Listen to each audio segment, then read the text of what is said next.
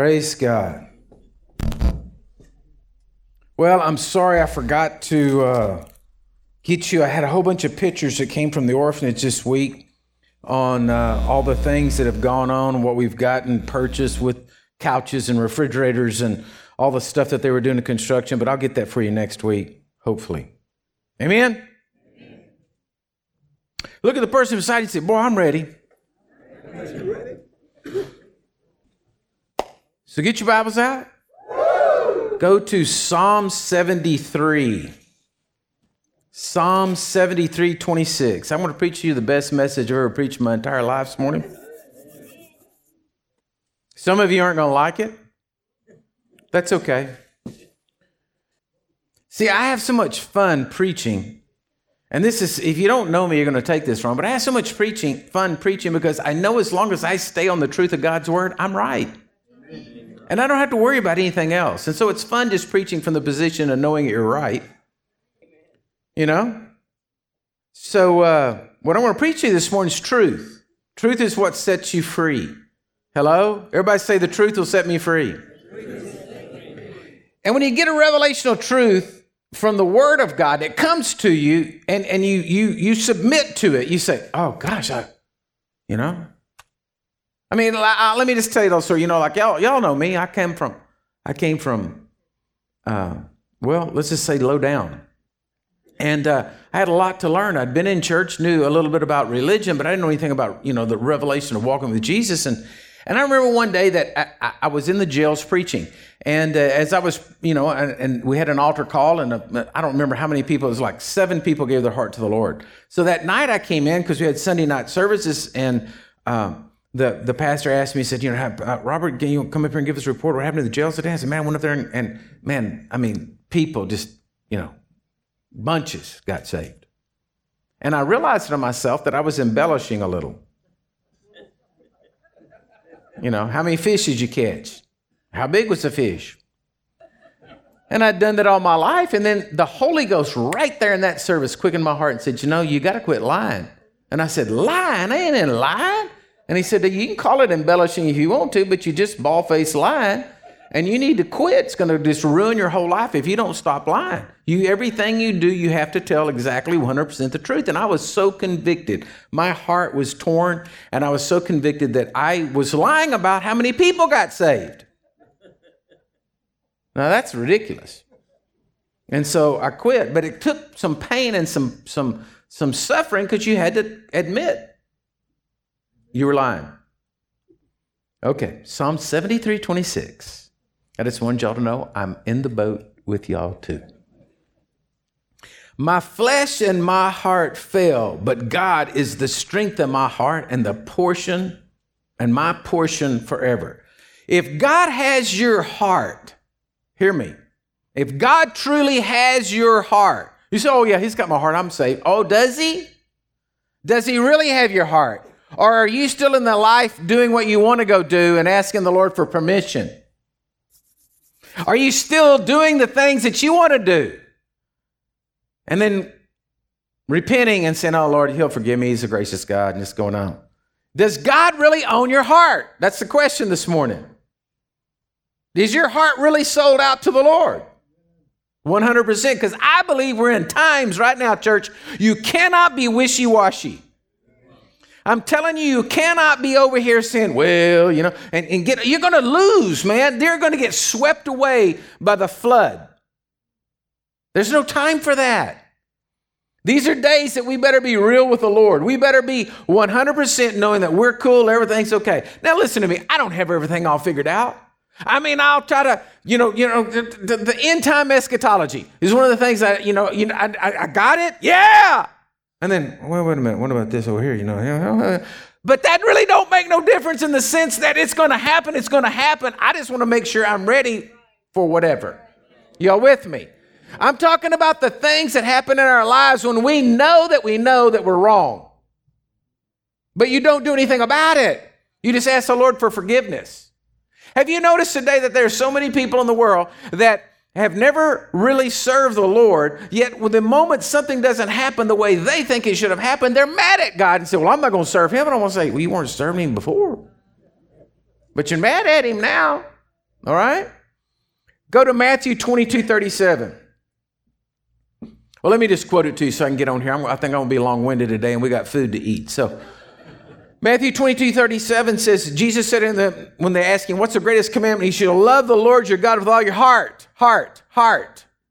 Not your head, not your, anything else, your heart. There's a place on the inside of you, folks, that is precious and dear to the Lord. There's a place on the inside of you that you can have a connection with heaven. And it's called your heart. But if your heart's wrong or your heart's off, or your heart's gotten twisted, or your heart's gotten wounded, or your heart's gotten broken, or your heart's got rust on it or whatever. Years ago, 1987, I was in a hotel room, and that night the Lord woke me up. And I didn't see Jesus appear as a man standing there, but I knew the Spirit of God was in the room because I don't usually wake up at 2 o'clock in the morning wide awake and somebody's talking to me and I'm writing it down. And the Lord started speaking to me, and I wrote all this down, and he told me in 1987 that the greatest anointing on my life was going to be that I was going to have the ability to preach and people's hearts were going to be adjusted. I'm believing for that miracle this morning. I'm believing this morning because some people have gotten off track and you're missing God, and you're missing the joy and the fruit and the glory of God because something's happened in your life, a problem, an issue, something's happened that got you off track, that there's a part of your heart that's not the Lord's. Ooh. It's not the Lord's. And if it's not the Lord's, well, then what's going to happen is that's a place that the devil can land his helicopter and work on you. He can fly right in there. Hello? Some of it you don't know. And you got to have a revelation of it. Right? My favorite story, but there's some new faces, so I get to tell it again. Of the woman who was cooking the Thanksgiving meal, had the turkey. She was taking the knife and was cutting the turkey in half. And the daughter asked her mother, why do you cut that turkey in half? And he said, well, I don't know, really. My mother always cut the turkey in half. And I just, I've always done it because my mother did it. And she said, well, let's call Granny and see. So she calls Granny and said, Granny, why did you always cut the Thanksgiving turkey in half? She said, well, my oven was too small. So some of you may be doing things in life and operating things in life just because that's the only way you've ever seen it done, the only thing that you know, the only thing that goes into your reason and your heart. So you just keep doing it, but it's causing there to be a detrimental place between you and your relationship with God. And folks, these days you better be hearing God sharp. Man, I'm telling you, you better be hearing God sharp. So, just kind of the rebel that I am, I was talking to a person the other day, and they were talking that, constitutional carry just got passed in Texas, right? So, yes, no. Oh, okay, well, let's get there in Jesus' name. Anyway, somebody was arguing with me about that, and I said, look, I'm not going to argue with you about this. The way I look at it is if this side wants to take my guns and this side wants to strap one on everybody that's got one, got a leg, then do it, because I'd rather be farther over on the extreme over here than agreeing with those guys anywhere. And if it irritates them, do it more. Okay, that was kind of my opinion. My point is with the Lord too. Listen, you don't know where you are. I would rather be so far at the farthest extreme over here with Jesus, so I don't give any place to the devil over here because I hate him. Because I've seen him work into people's lives too much. I'm not preaching this because I'm mad at y'all this morning. I'm preaching this because I love you. I want to see you get saved. I have seen too many people end up in divorce in their marriage because of something that happened that they never got out of their heart. They never laid it on the altar of their heart to get delivered from. And so therefore, later on, the devil got in there and he twisted and he turned and he picked and he poted and prodded and he got this going. And so then he got a rift going and he got this going, all because of that issue. If they'd have just cleaned the spill right then, they wouldn't have slipped on it later. Amen? And so I'm preaching this out of love to you this morning, man. I mean, if I wanted to preach ugly, I preach ugly, man. But I'm trying to preach love here, so don't take it wrong. So Joel chapter 2, verse 12 says, now therefore, says the Lord, turn to me with all of your heart, with fastings, with weepings, with mournings. So rend your heart and not your garments. Now, this word rend, you can try to candy coat it. You can try to make it all nicey, but the bottom line, that word means to tear away, to tear out, to tear asunder, to rend open, to be rent, to be split asunder. I mean, so there's no nicey about that, right? It's not like, oh, gently remove it with a pair of tweezers. No, it's like jerk it out, like no matter what's going to happen. Hello? Because there's something in there and it's just get it out. And so you got to watch it. So it doesn't do me any good to tell you all this unless I tell you, like, show you how to check your heart. Right? So Jeremiah 29:13. You got to hear this. Hear it good. Hear it good. And you will seek me and find me. Do you realize if you seek God, you will find him? Listen, if you tell me, well, I sought the Lord and he didn't say anything to me, you didn't hear. Because if I got to believe somebody, I'm believing the Lord. Hello? And if he says, if you seek me, you'll find me. So if you didn't find him, you didn't seek him right, or you weren't hearing. Come on. Y'all looking at me like y'all all sad, like somebody just, got your last piece of bread. Right? This is a good message I'm going to tell you, because I want to get it down to here in a minute. You're going to be able to go home and you're going to be able to create an altar in your heart. Lay the things of your heart out before you and let them get examined by the presence of God. That's what I'm going to show you if you want to. If you're too scared to, well, then you won't. But if you really want to have a deep relationship with the Lord, I'm going to show you how you do it. It's simple. It's not complicated. Nothing in the gospel is complicated. We make it complicated because we make it religion, not relationship. Okay? So here we go. So he says, if you seek me, you're going to find me. When you search for me with all of your heart.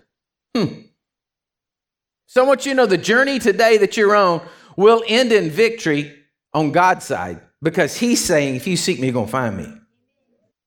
So there's no way, if you do seek him, you can't find him. He will show himself real to you. Okay. So Proverbs 13:12 says, and I'm building this all up about the heart, and then we're going to get into this in just a minute, but I got to show you some things. Proverbs 13:12 says, hope deferred makes the heart sick. So you can actually have your heart right. It's not like a one-time deal, like you just go, ha-ha, and then you're right. Okay?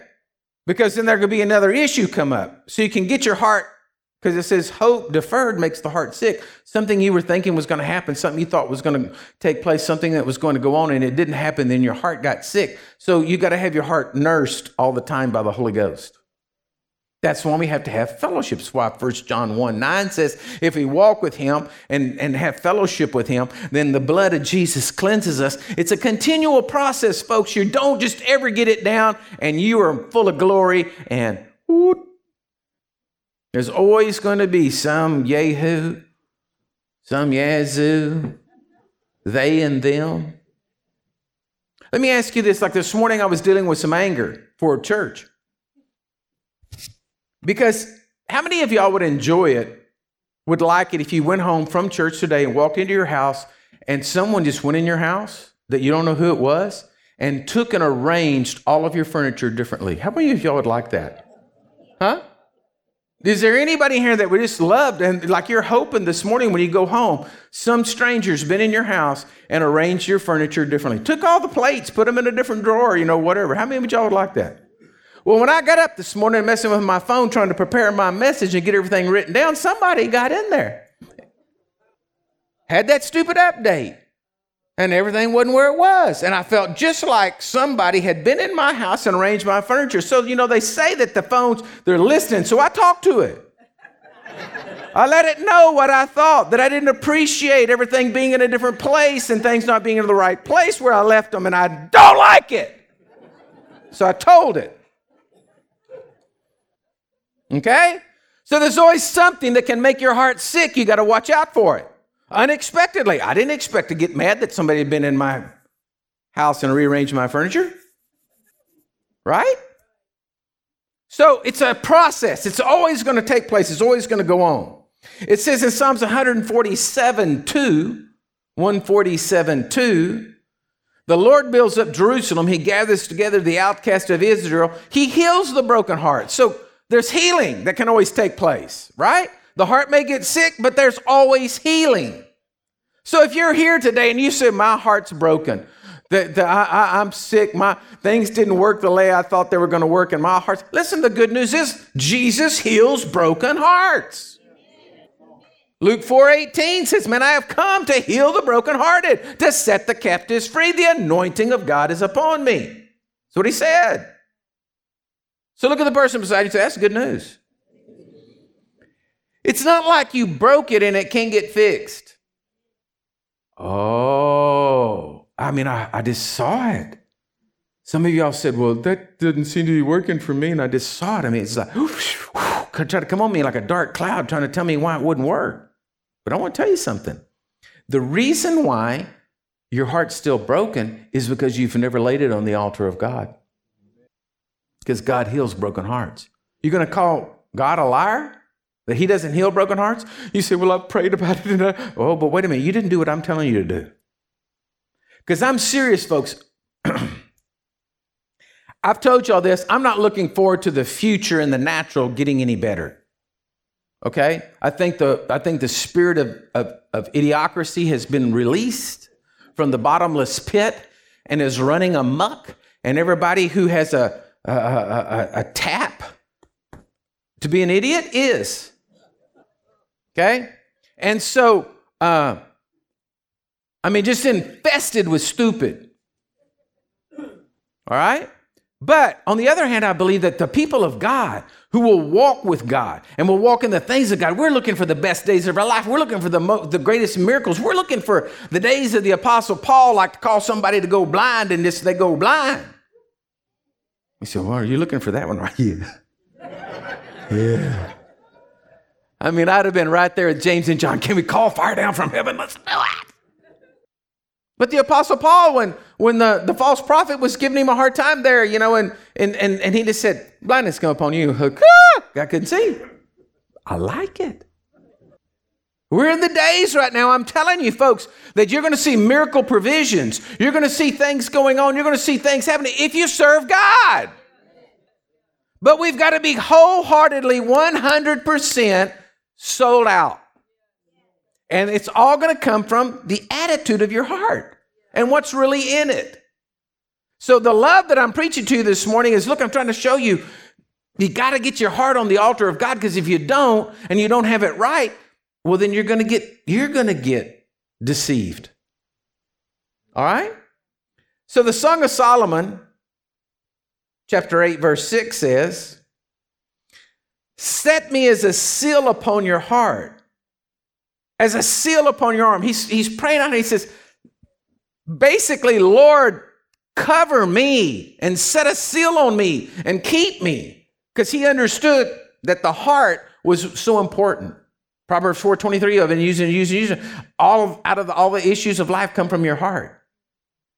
See, we say it's our head. Well, my head's crazy. But truly, it's the heart. It's truly the heart. If your heart's right with God and stays pure with him, I'm telling you, you're set for the greatest days of miracles you've ever seen. Y'all don't seem to be excited about it, and that's all right. So let me get into it. Let me show you this. Let me just go on. Get into something maybe a little more exciting for you. 1 Kings 18. Now you want to turn there. 1 Kings 18. And you're going to want to mark it down. You're going to read all of this later. 1 Kings 18. It's the story of Elijah up on Mount Carmel. Now, it's a great story, and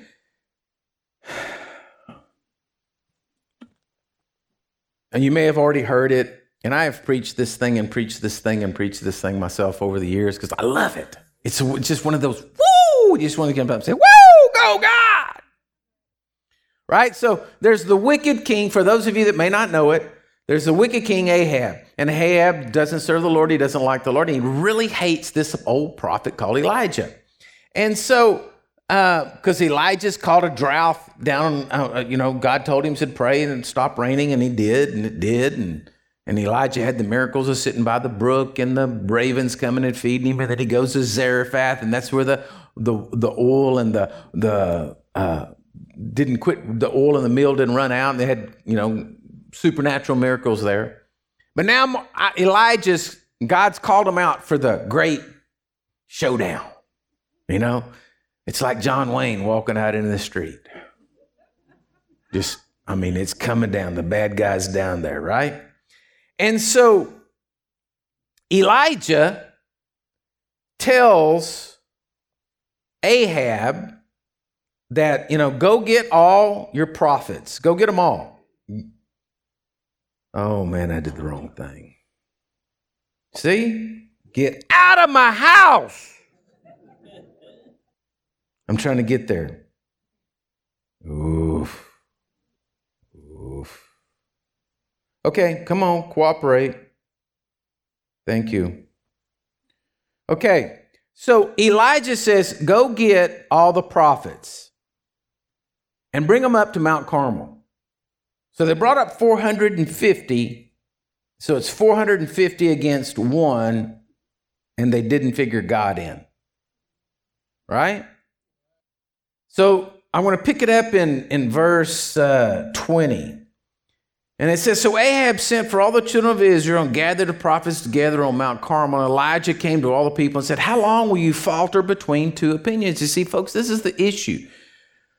When your heart's not right with God, you get this faltering between two opinions. That's what James says. James says in James 1, he says, you're like the waves tossed by the sea. There's doubt and unbelief. And a man that's not truly sold out is not going to be able to walk with the Lord.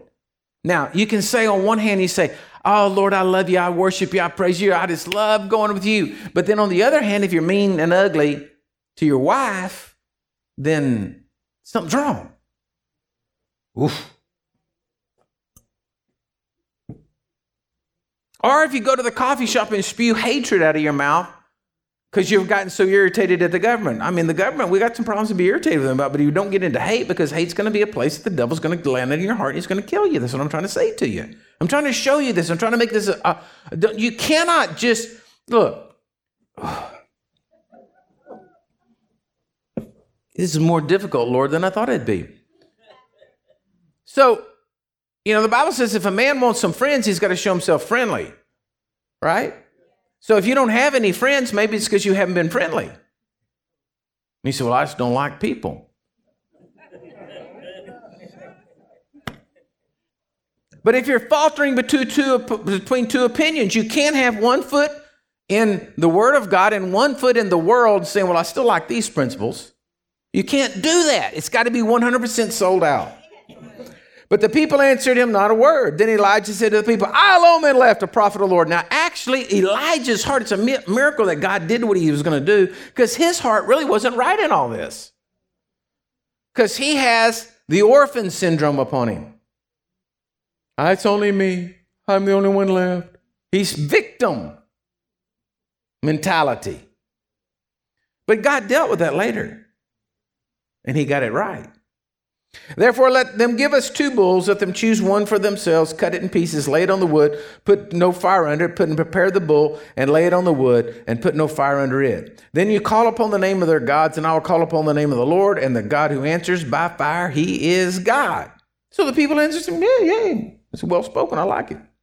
Now Elijah said to the prophets of Baal, choose one bull for yourself and prepare it first. You can go first. Y'all go ahead and start it. For many of you call upon the name of your God, and he'll put fire into it. So they took the bull which was given to them. They prepared it. They called on the name of Baal from morning until noon. And Baal, hear us. But there was no voice. No one answered. And they leaped around the altar which they had made. And so it was that at noon, Elijah began to mock them. That's why I like the guy. He's talking trash on the golf course, okay? The dude just can't keep it quiet. He can't just let them do their deal. He's now mocking, hey, why don't you call louder, He's a God. Maybe he's meditating or he's busy. He's gone on a journey or perhaps he's asleep and must be awake. And he's just throwing trash at them. So they cried out loud, and then they got a knife out, went to cut themselves as their custom was. And lances, and the blood gushed out of them. So their boys are just tearing themselves up. Now, when midday was past, they prophesied until the time of the offering of the evening sacrifices. There was no voice, no answer, no one paid attention. Hello? So here it is. They've done their deal. They're cut up, bleeding. God hasn't answered. It's not moving. Then Elijah said to all the people, "Come near to me." So all the people came near to him, and he repaired the altar of the Lord that was broken down. Now, as I go on, proceed on from this message here, I wanted to explain to you, as far back as you can look in history, there were always people making altars to gods. This is not something new, making an altar. But the whole premise behind making an altar is that you labored. You didn't just put it on the ground in the dirt, right?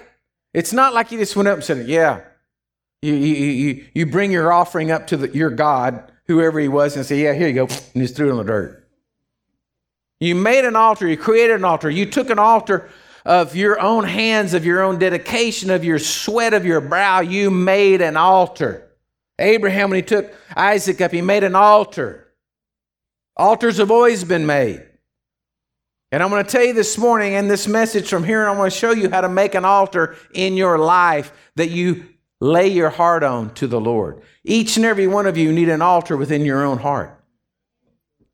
You need a place in your own heart that you can go to God and you know it's real. And it's the altar that you have made upon principles that you have made that God has inspired you.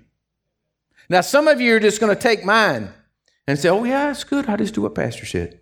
Just write my stones down, my altar down. But you need to create your own. If you're really serious in this time, you really need to take some time and look at your life and see what's important.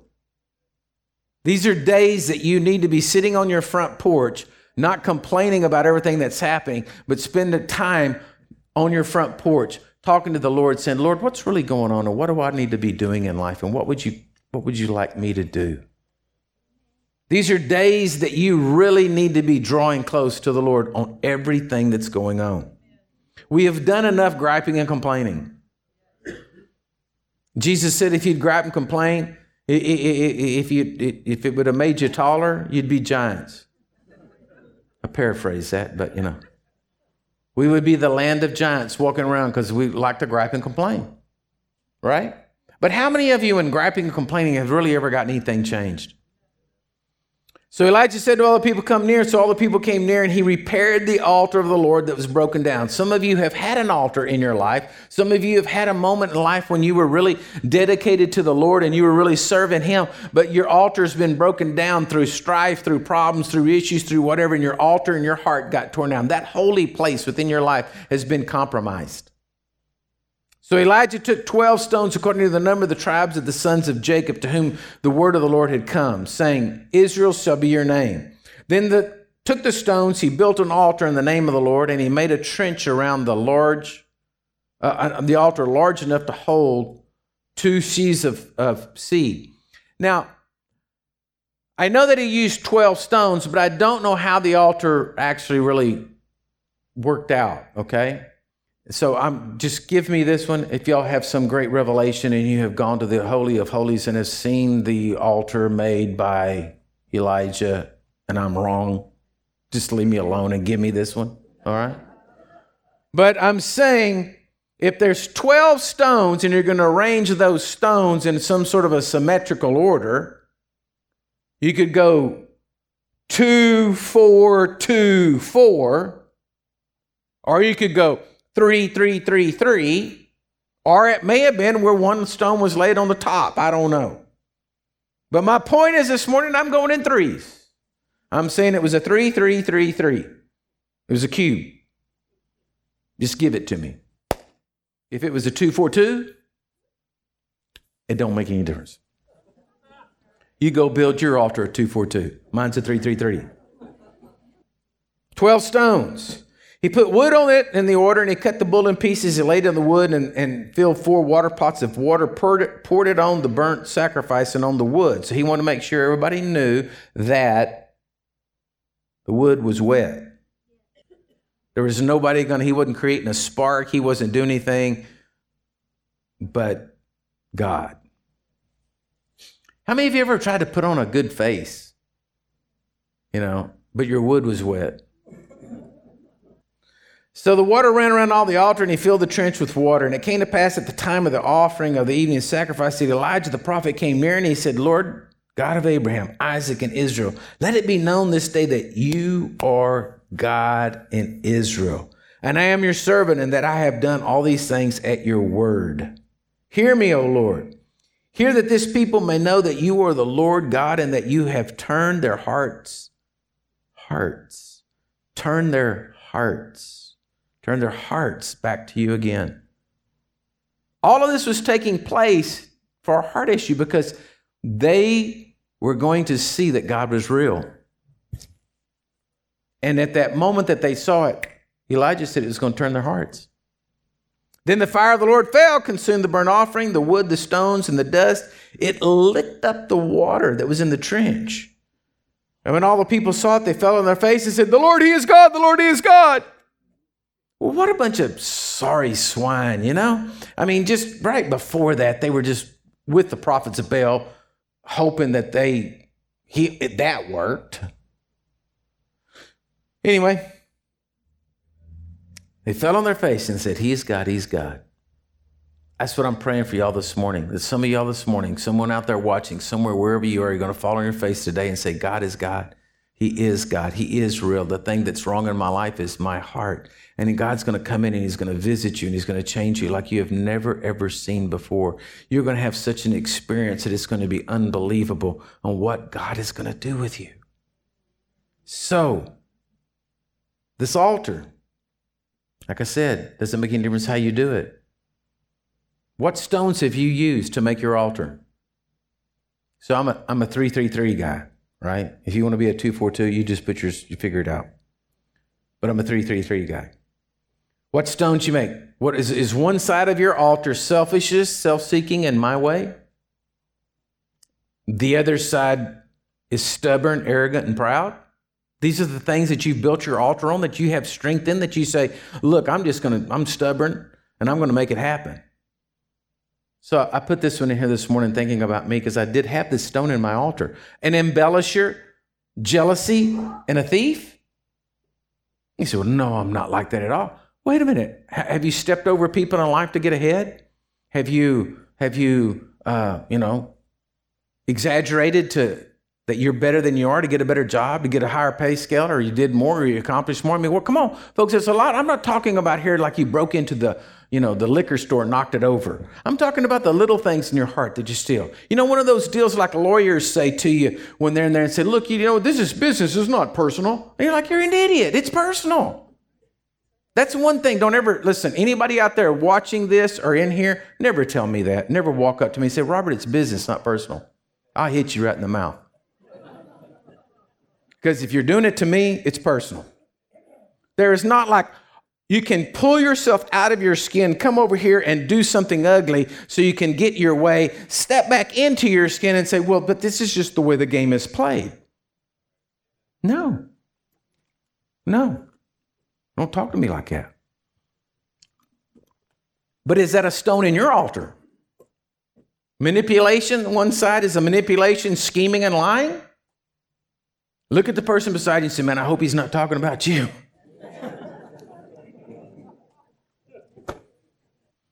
Folks, when we grow up in life, depending on what's going on, you learn these things. They're learned behaviors that get inside of your heart, and you make an altar, and then on your altar, what you're sacrificing on the altar is you're making it happen, you're saying it, but the truth of it is you just want it your way. That's the hardest part, is not getting your way. Like when, I can tell this story. My wife loves me very good. It's just a lot, loves me a lot. And when we first got married, never forget, we came home from the honeymoon, and it was our first supper that she was going to fix for the man of the house, and I was grown old on a ranch, and Mom always fixed big meals and put them in there. And we came home and we were sitting there, and she said, we're sitting there. And I'm kind of thinking like she should be getting up about this time to go fix something, is what I'm thinking.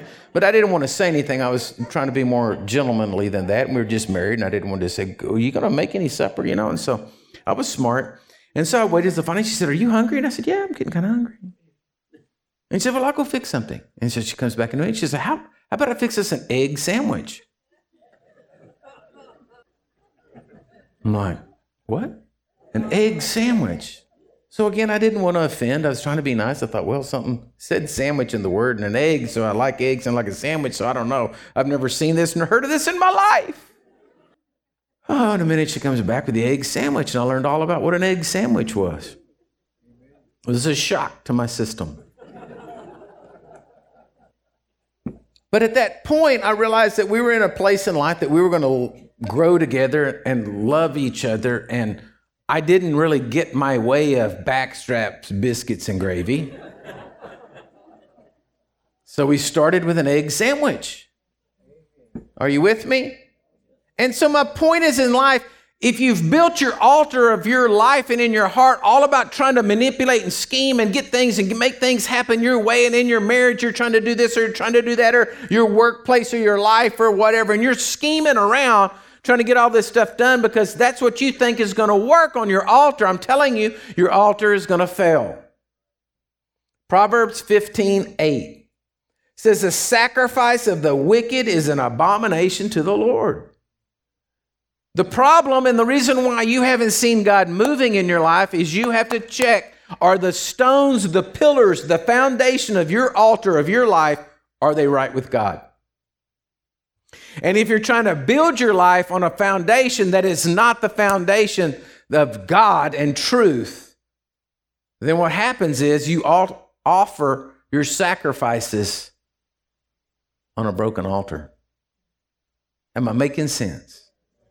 Can I move to the next point? If y'all, more you say amen, the faster I go along because I think you got it. But the more y'all just stare at me like a cow going through a new gate or like, oh dear God, let's run, then the longer I stay on the point because I keep thinking you ain't got it. So let me give you some righteous stones for your altar. Okay? Here's some righteous stones you can put in your altar. Here's 3. Faith, hope, and love. Huh? Faith, hope, and love. Here's some righteous things that you can do. Listen to me. Where are you going to go anywhere else? What other God are you going to serve? That's what Peter told Jesus. He says, where else can I go? You got the words of eternal life. It's only you. Where is your faith, your hope, and your love? You know what hope is? It means that the positive attitude that God's with you. And that spirit that's in the world today and swarming around all of us is all wanting to point the fingers at God doesn't do anything. God doesn't do anything. God's not real. God's not real. That's what the spirit that's in the world today, that deceiving Jezebel spirits in the world today, just trying to say, look, God's not doing anything. We're going to have our day, but they're not.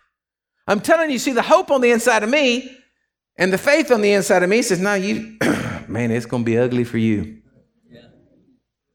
It's going to be bad. I'm really sorry, but you're not going to have any good days ahead. Love. Love is not something that's going on around here today. The spirit of stupid loosed upon people is trying to say basically they're going to make laws that make you love people. What? Just think about that. They're going to make a law that says that you got to love people. Give me a break. Okay, another side. The word, the Sabbath, and the church. Folks, listen to me. I'm so glad we have the broadcast. I'm so glad that it goes out all over the world to people and reaches people that, can't be here with us. And so many people I know, you go to a church and then you come home and you watch this, and I'm glad it's there for you. But I want to tell you something, you can't let the video replace the brothers and sisters in church, the presence of God in church. I'm believing that the days ahead, and see, it's our faith that connects. It's the spirit of expectation that breeds an atmosphere for miracles. And the more people that come and the more people that are excited and the more people that are connected and the more people that get in with their faith, the more people that got their altars of their hearts right, the more miracles we're going to see, the more things that are going to take place, the more, woo, it's going to be good. All right? On the Sabbath is a day that we honor God. It's a day, listen to me, this is funny because I was raised going to church. And Sunday we always went to church, and I knew from a little kid you didn't work on Sunday. I mean, unless there was some sort of major emergency, we just didn't do it. Because we were set up in our household that Sunday was a day you worship God, you go to God. It's a godly day. You don't work on Sunday. Now, I don't know how you feel about that, but I believe it's something important. I believe it's something that has to be a foundation stone of the altar of your heart. The Word, the Sabbath, and the church. I believe the church is important. Not this building, not this structure, but us joined together and believing as one. It's a powerful thing. I believe Living Waters Church, you right here, you out there. When your prayers and you're getting in agreement with us in prayer, I believe those prayers are going to heaven, and I believe it's a corporate thing, and I believe the angels say, oh, here comes Living Waters. It's a powerful thing. And today, people, are not attending church. And I understand, the virus deal and whatever, COVID going on around the world, but I'm telling you, the devil is trying to shut down the church. And it's a bunch of bull. I'll let it go with that. Another side. It gets into people, family, the lost, and the oppressed. Listen to me. If you've gotten so cold in your life that you don't care that people are hurting, then you're missing it on the altar of life. I grieve that people are so stupid. Now, I want to help them, and I want to pray for them. I want to see them good, going in the right direction, and some people are just refusing. They're just, like the cow that just continues to stick their head to the fence and gets hung, after a while, you just want to say, bossy, you're just stupid. But my point is, family, you're getting your family, your church family, your associates, your friends, your family, all that, the lost, people that don't know Jesus, all right? And then the oppressed are those people that do know Jesus, but need their altar changed. It needs to be a part of your own altar. And I'm so proud of you guys because you're so big in blessing the orphans and doing all these things and miracles and signs and things going on like that. But and that's a part of our heart. It's a part of our altar. It's a part of my altar. And the last side would be something that's in your own self. Honor, or you could call it integrity. Honor, integrity, loyalty. And I won't tell you all this last one. You may laugh, but in my altar on there is consistency. Consistency. Years ago, I was crying out to the Lord, and I just started pastoring, and I was just crying out to the Lord, Lord, what do I do? What do I do? What do I do? And He said, be faithful, be consistent, and don't quit. And until the Lord tells me a new plan, that's my plan. I just show up. But I'm here. I'm consistent. I raised my family to be consistent. My wife's consistent. We're here. We're going to be here. We're going to be here forever. And I have seen over the years, I've pastored in this church for 28 years.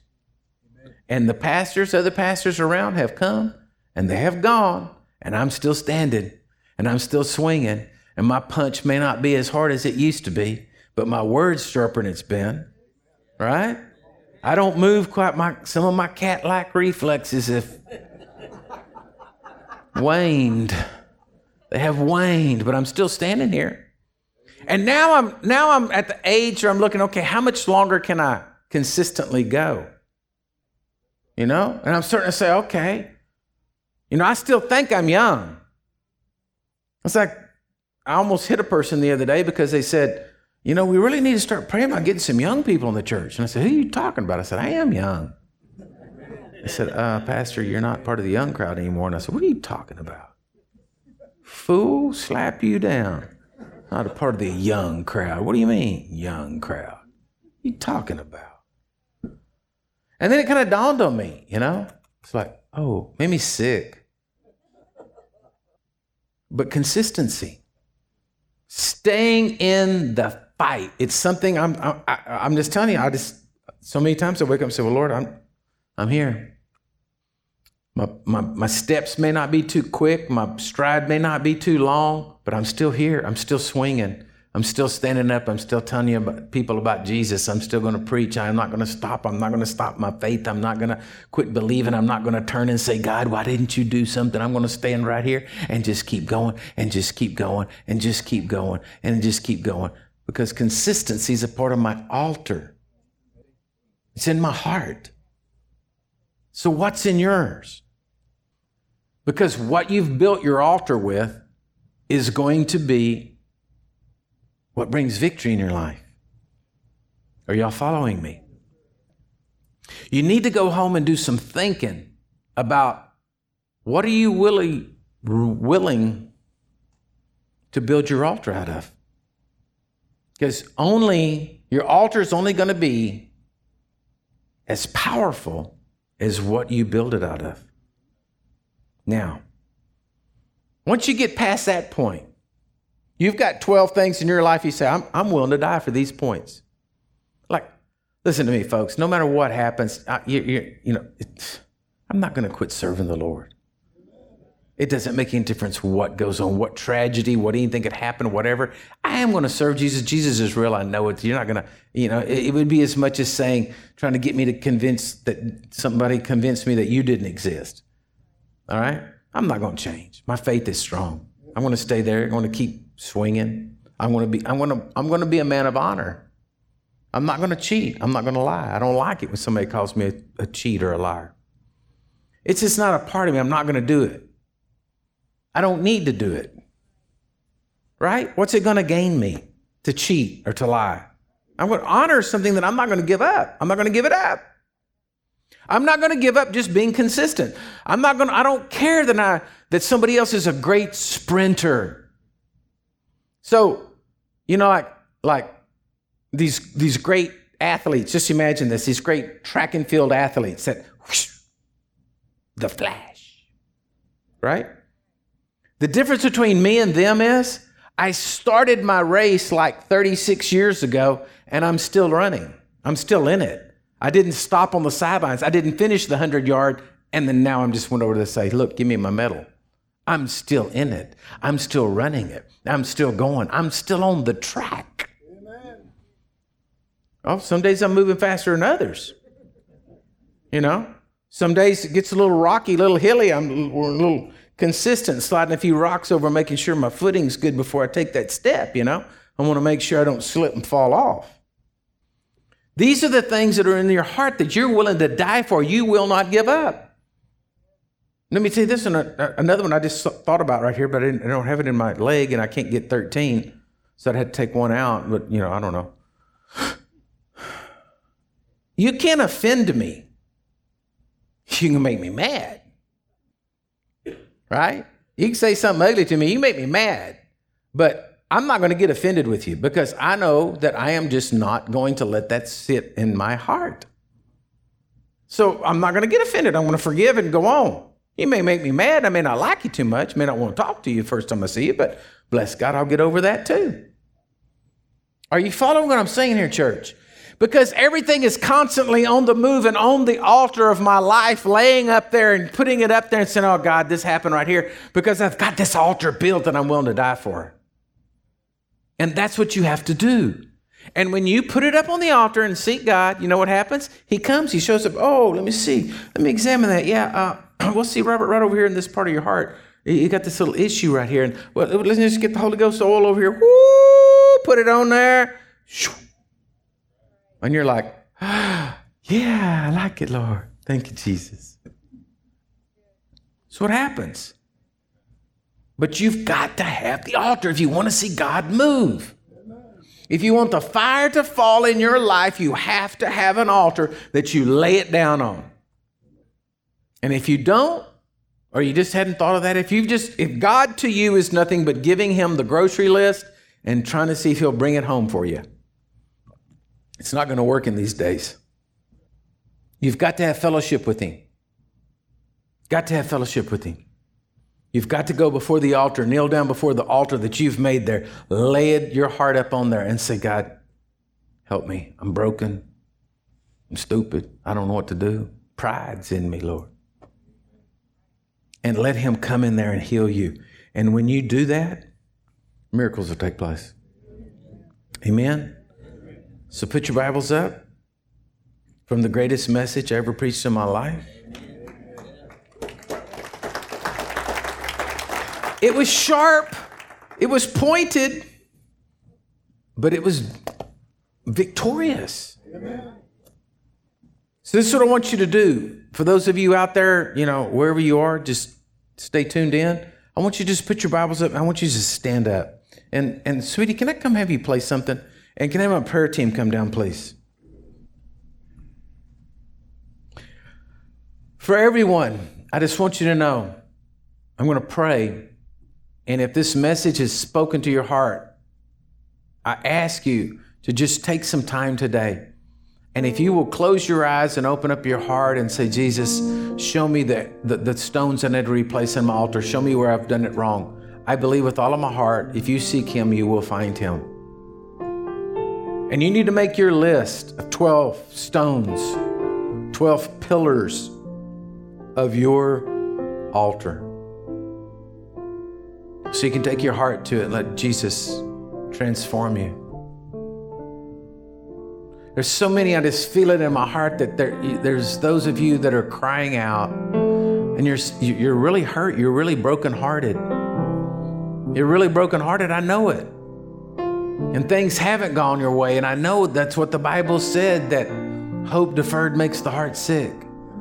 But I want you to know something. Jesus wants to heal you. He wants to heal you right now in a supernatural encounter with him. All you've got to do is seek him. Cry out to him. Right there, just begin to say, Jesus, heal my heart. Heal my heart. So, Father, I pray for everyone right now that's brokenhearted. And I just declare, devil, you've abused them long enough. And I tell you, you have no more power, no more right, nor authority over them in Jesus' name. That because today they've tuned into the broadcast, because today they've come to church, wherever they be, and heard the sound of the voice. They've heard the sound of the voice of the Lord calling them.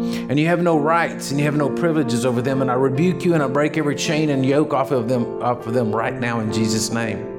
I declare the anointing of God goes and arrests their faith.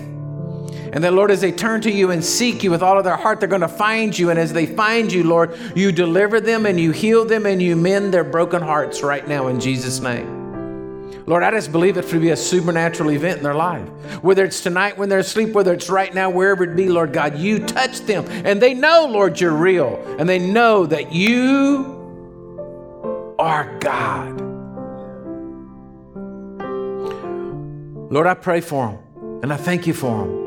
Bless them. Bless them. Bless those in here, Lord God, who's lost a loved one or been disappointed or discouraged and their hearts have been broken. Lord, bless them. And Lord, I pray for those out there that don't know you, Jesus, that they will turn to you. And as they cry out to you, Lord God, that they'll hear you.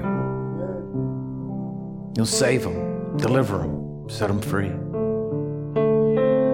So, Lord, I praise you for this day. You're such an amazing God. And I thank you for blessing us and blessing our time and our fellowship and our just joy and love of being together. I believe you, Lord God, that today's a day of change. That this day, Lord God, hearts have changed. Miracles have taken place. And I praise you for it, Lord. Now bless them.